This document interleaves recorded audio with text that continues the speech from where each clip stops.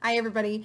Justine Frolker, author, speaker, certified Daring Way, and Dare to Lead facilitator. And I actually have a decently funny video on YouTube about this. I'm very passionate about video work and video etiquette. I am not a professional video editor, hence if you've been watching these videos for a while. I am passionate about serving the world with your gifts via video. And so there's just a few things because there's so many people that this is brand new to, that they've never really done video work, let alone trying to lead via video or connect with their friends and family on video. And so I just like a super practical video. One, look at the whole, okay? Whether or not it's on your computer or on your phone, look at the whole. Guess what? That's not the whole. That's me looking at myself, checking my hair, okay? This is the whole. Make eye contact with your people. They need to feel connected with you, which is through eye contact and vulnerability. And we need that connection more than ever right now, so look in the hole. 2, make sure that the hole is wiped off. Make sure your fingerprint's not on it. It's all blurry and weird, okay? 3, make sure there's good lighting. Stand in front of the window. Order a light from Amazon if you can still get it.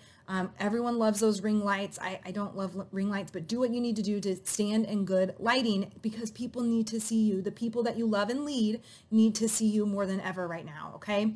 So 3, be you. I just said that in the last video, but be you. Be all of you. Be you. Unapologetically, flaws and all, be you. I miss humans. I love my husband and I love my puppies. I miss the presence of humans, and I am so thankful for technology to connect us via video. So be all of you. 4, I think I'm on 4. Practice. Just practice. I was not always this good at video, and truthfully, I did it on live TV for 8 years on Great Day St. Louis. Oh, good Lord, you can go to YouTube and view all those videos, but I wasn't always this good. I had to practice, and that's my last tip. Watch yourself back. It's torture. Sometimes I just mute myself.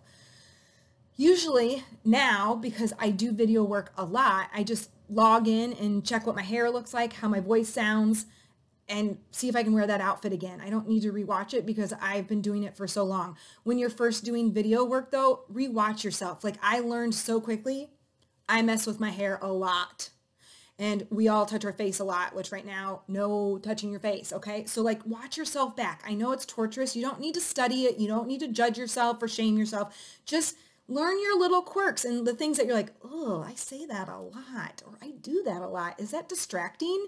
So be you and be self-aware of the things that you can improve on because that will help your leadership and also your connection with your loved ones through this time. So that's just some, I guess maybe what could be considered silly, practical things of video etiquette, and yet this is our life for the foreseeable future. And so I hope that helps.